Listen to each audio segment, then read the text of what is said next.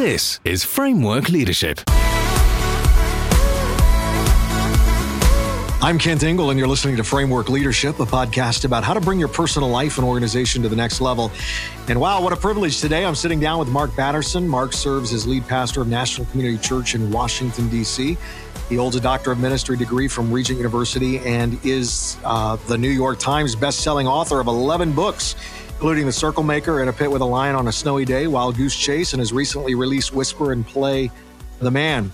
His church also owns and operates Ebenezer's Coffee House, the largest coffee house, I believe, on Capitol Hill. And by the way, also serves as a member of our Board of Trustees at Southeastern University. Hey, Mark, thanks for joining us today. Yeah, absolutely. And I have to say, one of the joys of my life is learning from your leadership and serving on that board, and to be able to serve a kingdom cause together is a ton of fun, and grateful for the partnership. Well, thank you. Appreciate that. And it's just you've contributed a great deal to who we are and what we do. So appreciate that. Hey, I want to start by talking about how a kid from Naperville, Illinois, who attended the University of Chicago to study, pre-law on a basketball scholarship, you wind up actually planting a church in Washington, D.C. Walk us through how that all happened.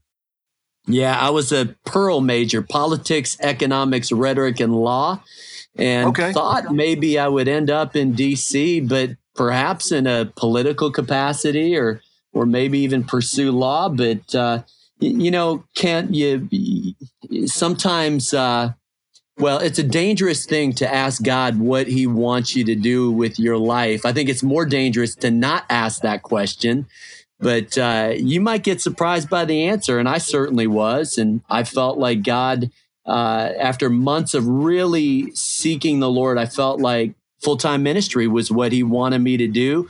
It wasn't really in our family. Now, I'm married into a family of ministers, but it kind of came out of nowhere. And it was a huge step of faith to give up a full-ride scholarship at the USC, transfer to a Bible college, and thus the journey towards ministry began. Let me ask you this in terms of that journey. Full well what our mission here is at Southeastern is helping people to kind of discover and develop that design they sense God has put upon their lives. And oftentimes it's experiences, it's, good, bad, difficult, spiritual. It's people God places in our lives. I mean, it's a lot of different things that kind of begin to help you solidify that call. So for you, as you began that journey, switching from that law emphasis to now attending a Bible college, was there some catalyst? Were there people? Describe what really created that turn? Well, I think it's always bumping into people that have a tremendous impact on you. So I had a father-in-law who happened to officiate your wedding many moons ago, who he and my mother-in-law planted a church in 1967 in Naperville. And, I think I saw what God could do if you plant yourself in one place and give your life to it. And so I think I saw an example of faithfulness in ministry and thought, man, someday I wonder if I could do that. Now, I would have never guessed that it would be in Washington, D.C., but I would say that seeing church planting and pastoring modeled by my in-laws was probably the most profound impact on me. That was probably a key piece. And of course, then, I ended up going to seminary, and I'll be honest, and I know I'm talking to a university president, but I went to do a graduate degree to buy time because I didn't really know what I wanted to do. And I'm so glad I did, because during that season, God continued to shape me. And that's where I felt a call to write, which is a whole different animal. But it's really those two callings that I pursued for the last 20 years, the pastoring and the writing. So you mentioned you would have never guessed Washington, D.C. So why Washington, D.C.? What led to, planting and beginning the church there in D.C.? Yeah, well, it's because we had planned on planting in Chicago. In fact, we attempted to, and we fell on our faces. It had a 25-year plan for a church plant. And of course, part of it was I was 22 years old, and it's amazing how much you know when you're 22. You have it all figured out. And so, we went into it, I think, a little naive, and that church plant ended up failing. And that's what then opened the door for us to really go anywhere and do anything. And I was just reading through a ministry magazine one day, and I saw a parachurch ministry in DC that looked interesting to me. Made a phone call. That phone call led to a visit. And the next thing you know, Laura and I are packing everything into a U-Haul, and really by faith, no place to live, by faith, moving to DC. And of course, then that's where we've been, I guess now for 22 years. You mentioned, the failure in Chicago or what you had to face. And obviously what happens is sometimes fear can come in a situation like that. And fear is oftentimes you're either going to use fear as a soft cushion to land or it's going to be a springboard to leap from that into something new, really that is destined for your journey. Going into now, you're going into DC, you're wanting to plant a church there. How did you face the fear that, wow, I may fail here? And how did that propel you to what you did and started in DC? Yeah, that's a great question. And, I think, the problem is that when you experience a failure, you can then tend to frame things in fear. And of course, I know, framework is you've written a book on it, and you've done a lot of research on it. And fear is basically framing a situation without faith. It's framing it the wrong way. And so I'll be honest, I was scared. But here's what I learned. I learned that the cure for the fear of failure is not success. I think it's failure in small enough doses that you build up an immunity to it. And I think what I discovered is that God was there to pick us back up and dust us off and give us another chance. And so when the second opportunity to plant a church came along, instead of framing it in fear, we decided let's frame it in faith. Hey, the first one didn't work, but you know what? It seems like God's given us another opportunity. Let's frame it in faith. Let's believe that God's got a plan and purpose here. And then we decided, hey, let's go for it. So we started with a core group of 19 people, and first few years were not easy or glamorous, but we were kind of off to the races. And again, the thing that helped me was just taking a long view that we're in it. In fact, I prayed that God would give me the privilege of pastoring one church for life, because that's what I had seen in my father-in-law. Yeah. Now, I as you planted that, you also, there's Ebenezer's Coffee House. So was that a part of the intentional plan? How did that begin to unfold? Well, I would have never imagined that. We have a couple of core convictions. One, church ought to be the most creative place on the planet. And I think what I mean by that is this: there are ways of doing church that no one's thought of yet. And a second conviction is that the church belongs in the middle of the marketplace. Jesus didn't just hang out at the synagogue, hung out at wells. Wells were natural gathering places in ancient culture. And I had this thought, coffee houses, they're postmodern wells. And so we got our hands on this old crack house, which is a miracle in itself. It's a longer story than I'll share in this podcast format. But we had a vision to turn this crack house into a coffee house. And the reason was to create a place where church and community could cross paths. And so here we are a decade later, and, we've served 1 million customers. Every penny of profit we give to missions. It's been coffee with a cause. And it was not part of the original vision, but it comes out of that conviction that how does the church get out from behind its four walls and really be in the marketplace, or in this instance, create a marketplace. And so that's kind of been our DNA, I guess, as a church. Do you think, as you reflect back now, do you think it had a significant impact in the influence and growth that National Community has had?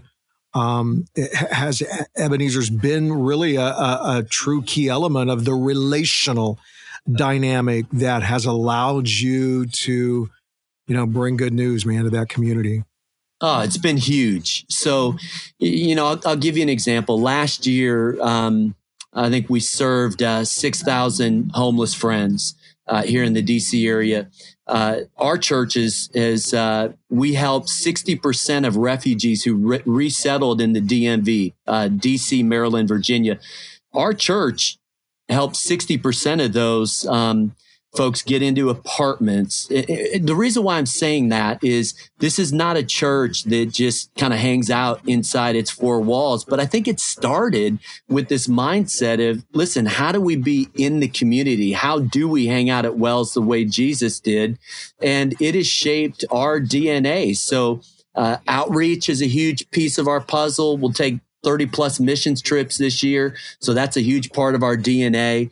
And then what it's done is it's really set the stage for what's next. So, we created this coffee house. It's been voted the number one coffee house in DC several times. And I would say by all counts, it's been wildly successful. Well, now we own a castle on Capitol Hill that we bought for $29 million, and we are converting it into a church campus. But we'll take about 30,000 square feet and we'll create another marketplace. It'll be Ebenezer's on steroids, and it'll be next level. So we'll create restaurant and retail. Why? Well, because we want to create a 7-day-a-week presence. And then for what it's worth, the revenue from that retail restaurant dimension will go to advance the kingdom of God. So again, I think the coffee house was the first small step. And now we're taking a little bit bigger step in terms of a mixed use development. And part of why we're doing it is because urban churches, listen, property here costs $14 million an acre. So you have got to get creative. You have got to be entrepreneurial if you're going to swim in these waters. And so I think all of that to say, we don't know exactly where we're going, but we know that God's taken us to some places that are going to require tremendous creativity and some risk along with it. Yeah. And when you look at DC, I mean, my goodness, DC is a very transient city. You're talking really like 3 communities in one. I mean, you've got your local government, you've got the national government, and then you've got an international presence and a lot of young people there. And you're in that urban area, you have some unique challenges, yet as you've said, God has just opened door after door after door, and you have now eight campuses, and then you're beginning to launch in these new endeavors. What has been what are the consistent values that have been able to really drive your ability to tap into this transient city? Well, we had to embrace it at first because on one level, it's a little depressing when 30% of your people leave every year. So it feels like a revolving door. But again, that's because of demography and geography, and because historically we were 80% single 20-somethings. We're now 50% single 20-somethings because a lot of those folks have gotten married and had families. But you just have to embrace where you are and recognize that now we've got an extended family, literally tens of thousands of people who have attended this church over the last 20 years. And they're all over the world because they're with the State Department or with military or whatever else. So you just embrace kind of the transience of the city. And by the way, you'll appreciate this. If we get a student from Georgetown or American or GW for 4 years, that feels like an eternity to us. So, right. 4 years is actually a long tenure. But long and short of it, one of our campuses alone here in DC at our Lincoln Theater campus, we've got 70 nationalities just in that one campus. Wow. And for what it's worth, it's about 51-49. So white would be a small minority in that congregation. And so we're working hard to really reach and reflect the city that we're in. But I'll share one other conviction that we believe God's going to bless the church in proportion to how we care for the poor in the city and how we give to missions. And so we've kind of banked our bottom dollar on missions and caring for the poor. It's why we opened a Dream Center in Ward 7, $5 million Dream Center that was that our congregation gave generously to.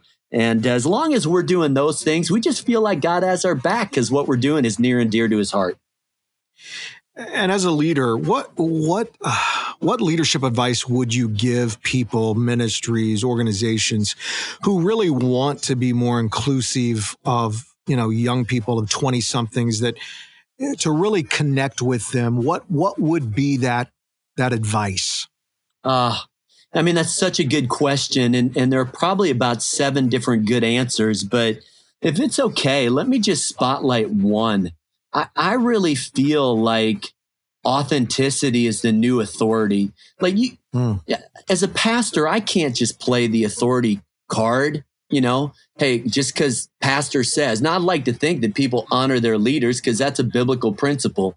But at the end of the day, I feel like there's a generation coming up, and I think you probably have more of a pulse on it than I do because of who you love and lead and who you pastor and who you president at a university campus. But listen, if there's a sniff of anything that's not genuine or not authentic, I think people see right through it. And I think it's so critical that we don't pretend to be perfect, don't pretend to have all the answers, but we're doing our level best to keep following Jesus, to keep growing in our faith. And I think that connects with the younger generation more than, someone pretending to be perfect or pretending to have all of the answers. So that's a thin slice. But I think that's one thing that just comes to mind, that, come on, let's be authentic. Let's be authentic as leaders. And it's not the easiest thing to do, but I think emerging generations resonate with that big time. That's good. The past couple of years, you're in DC, the past couple of years have been incredibly divisive politically. And NCC lives at the center of politics. How has that impacted your congregation? How did it affect the community, or how has it been affecting the community that you live in and have to reach? Yeah. You know that Ebenezer's, our coffee house, is 3 blocks from the Supreme Court. And of course, they're making decisions that, affect us. And then you've got the Capitol about half a mile from us, and then the White House right down the road. So, we just decided from the get-go that there's neither Jew nor Greek, slave nor free, male nor female, Republican nor Democrat. That we weren't going to endorse a candidate or a party. Now, that doesn't mean that we aren't going to take a biblical stance on issues that some would think are political. Right. We'll do that. But we wanted to do our best to reach across the aisle. And because of it, we've got hundreds of Hill staffers. And I would say they're probably split on either side of the aisle, because somehow we found a way to blood is thicker than water, is how I would say it. That political affiliation, I know it's strong. And I know for many, it goes generations back, but it's still water. Whereas our relationship with Christ, that's blood, his shed blood. And that means we're brothers and sisters in Christ. And so when we walk in as the family of God, we have a connection that's stronger than our political affiliation. And I think that's helped us. And then, when it comes to racism, or it comes to sexuality, or anything in between. I think just at the end of the day, you got to strive to be like Jesus, full of grace, full of truth. Grace means I'm going to love you no matter what. Truth means I'm going to be honest with you no matter what. And if you can live in the tension of that grace and truth, I think then you're being the church, then you're being a follower of Christ, and some good things can happen. Yeah. And so let me press that just a little bit more. There's been a lot of discussions about the role of ministers, of pastors, and the role of the church in politics. And, and you've mentioned some of the issues like, on racism and injustice and on matters of things like, for example, DACA. I know that Southeastern University, we've taken a strong stance on urging Congress to create a pathway, a permanent solution, so that these amazing, gifted students that God has a call on their lives, like anybody, can have a chance to fulfill, an American dream and pursue citizenship. Do you think that, in your opinion, and as a leader of ministry and church, should we publicly take stands on those kinds of issues? How do we navigate that? Yeah, I think there's a spectrum, and I have a couple of thoughts on that. One is, I think you need to know what battlefield you're willing to die on. Sure. I really respect people who have a passion for certain biblical principles that they'll fight for it to the death. And listen, I believe that what they're doing is right, but that may not be my battlefield to die on. I hope that makes sense. Oh, absolutely. And I think, to be honest, I think we have to be a little bit more careful because we're in the eye of the storm. So like, I'm blocks from the political epicenter of the world. And so because of that, I think we tend to be a little bit more careful. I think some churches, it might be a little bit different game if you're in the breadbasket, or you're on northwest part of the country, or I think it's very difficult. So I'm not necessarily prescribing what we do for everybody else because of the sensitivities. I'll give you an example that when we were 19 people, our mutual friend Dick Foth and his wife Ruth invited then Senator John Ashcroft and his wife Janet, and then of course he became Attorney General. Listen. I love him. We loved him, but you also have to be careful that you don't become a Republican church or a Democrat church. And so here's how we've tried to approach it. As it relates to, let's say, immigration.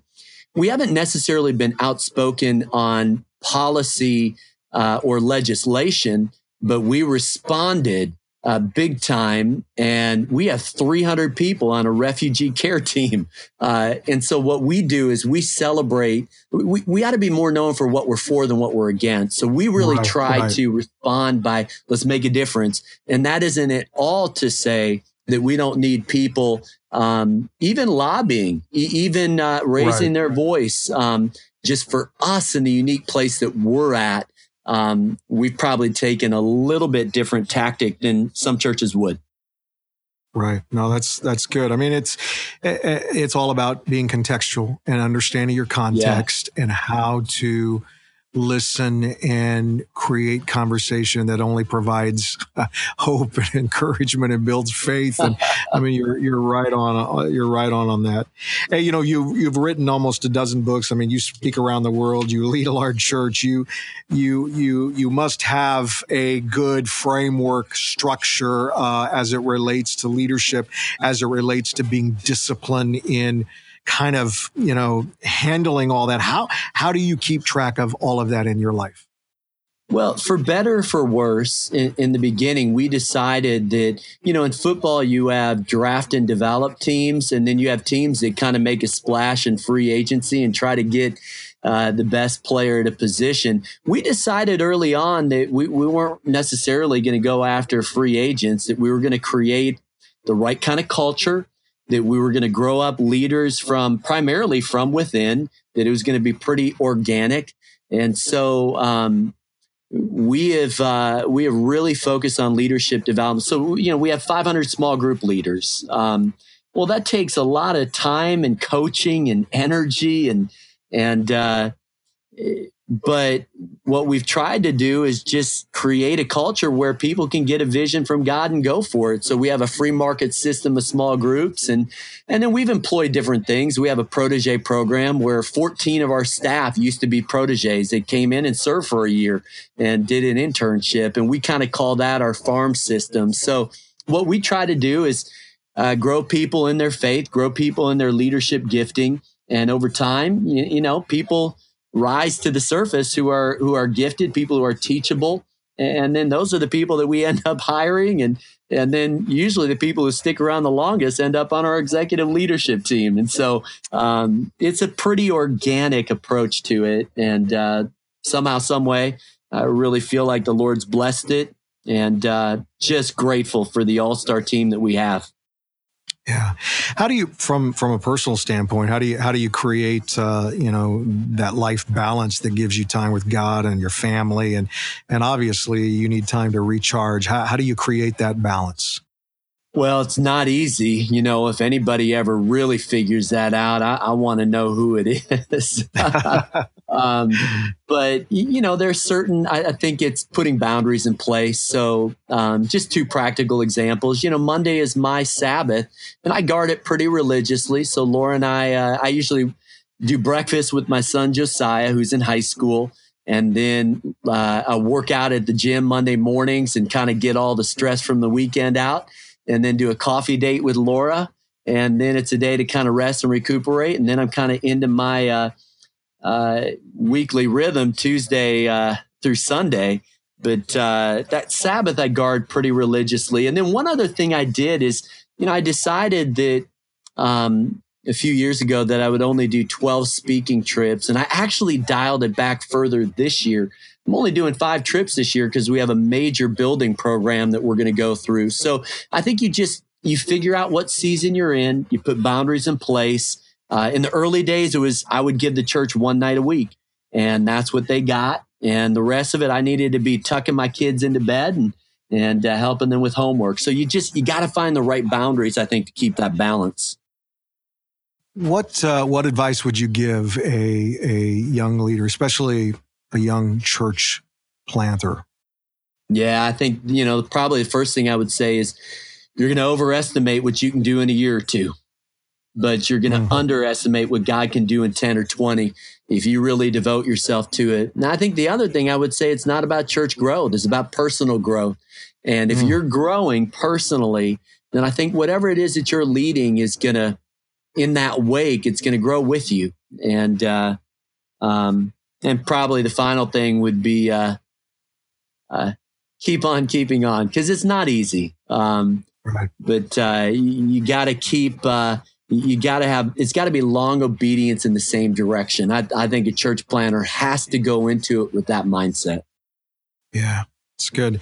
Before we close out and kind of head into that lightning round, I want to ask you a little bit about your books. Your writing. Your writing is unique and it's refreshing. How did you develop your writing style, and kind of what is your process in writing a book? Yeah, when I felt called to write at 22, I had just taken a graduate assessment that actually showed a very low aptitude for writing. In other words, whatever you do, don't write. It is not a natural gifting. But I'll tell you what I did, because God doesn't just call the qualified, he qualifies the called. And so I proceeded over the next 13 years to read 3,000 books. But I didn't just read them, Ken. I studied them. I figured out who I like and why I like the way they write. And so for me, I like saying old things in new ways, and I like cross-pollinating. So I'll take an idea from neurology or physics or history or business.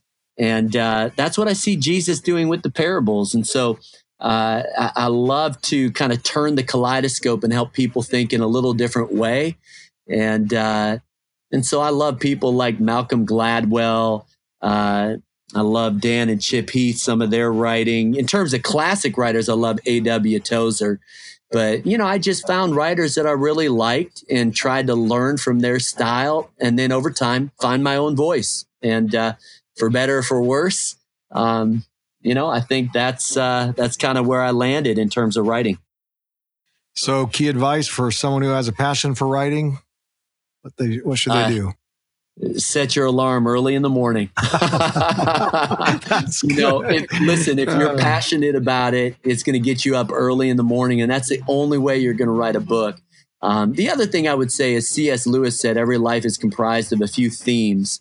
And so whatever it is you're going to write, you got to figure out what is that life theme? What is it that, would go on your tombstone like that? This is your bread and butter. It's what makes your pulse quicken a little bit. It's what makes your heart beat. I'd write about that so that passion can kind of keep you going back to the computer and typing out those words on the keyboard. Yeah, your latest book is entitled Whisper. Talk about that and what you hope people take away from it.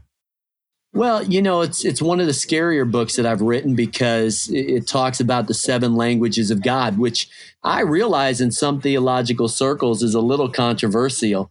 But I'm clear, in the book, the first language is Scripture, and it's the filter for the other 6 languages. But listen, God speaks through dreams and desires and doors and people and promptings and pain.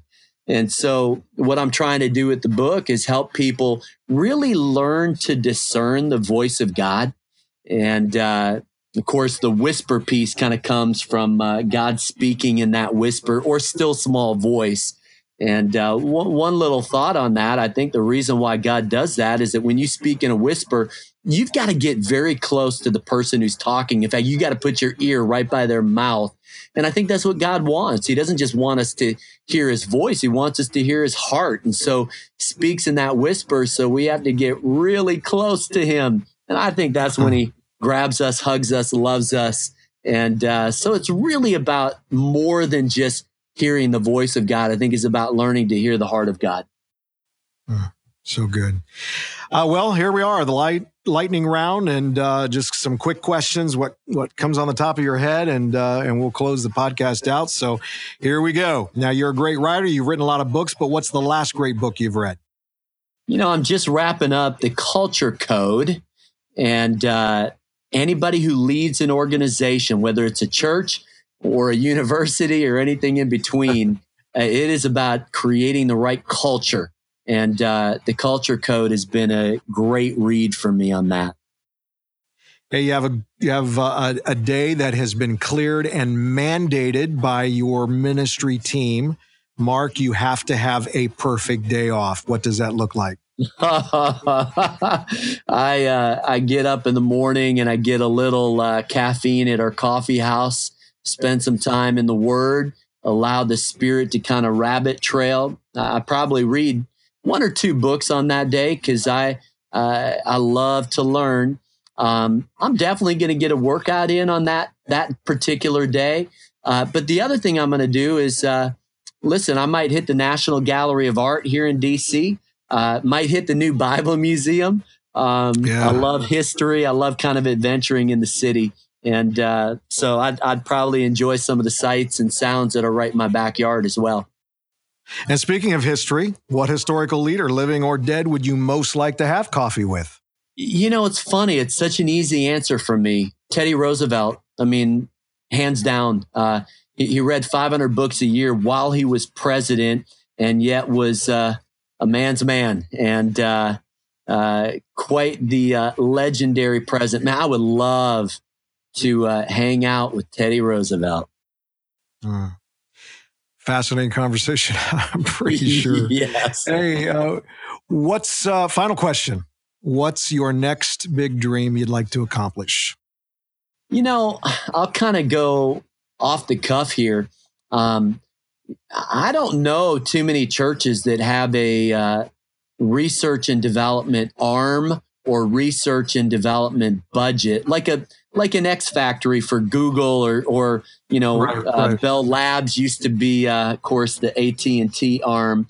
I'm really dreaming these days about how do we get better at research and development as the church? Because we ought to be leading the way, not just catching up with everybody else. And so we're thinking about creating a little R&D arm, a little think tank. It is a new thought, and we don't even have it named yet. But that's I think it's a big dream.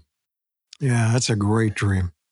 Hey, Mark, thank you so much for joining us today. And for all of those who are listening, you can check out more about Mark, including where to get his books and resources at markbatterson.com. That's markbatterson.com. Again, thanks so much for joining us. Hey, absolute privilege. And we'll hopefully see you on campus soon. All right. Thanks, Mark.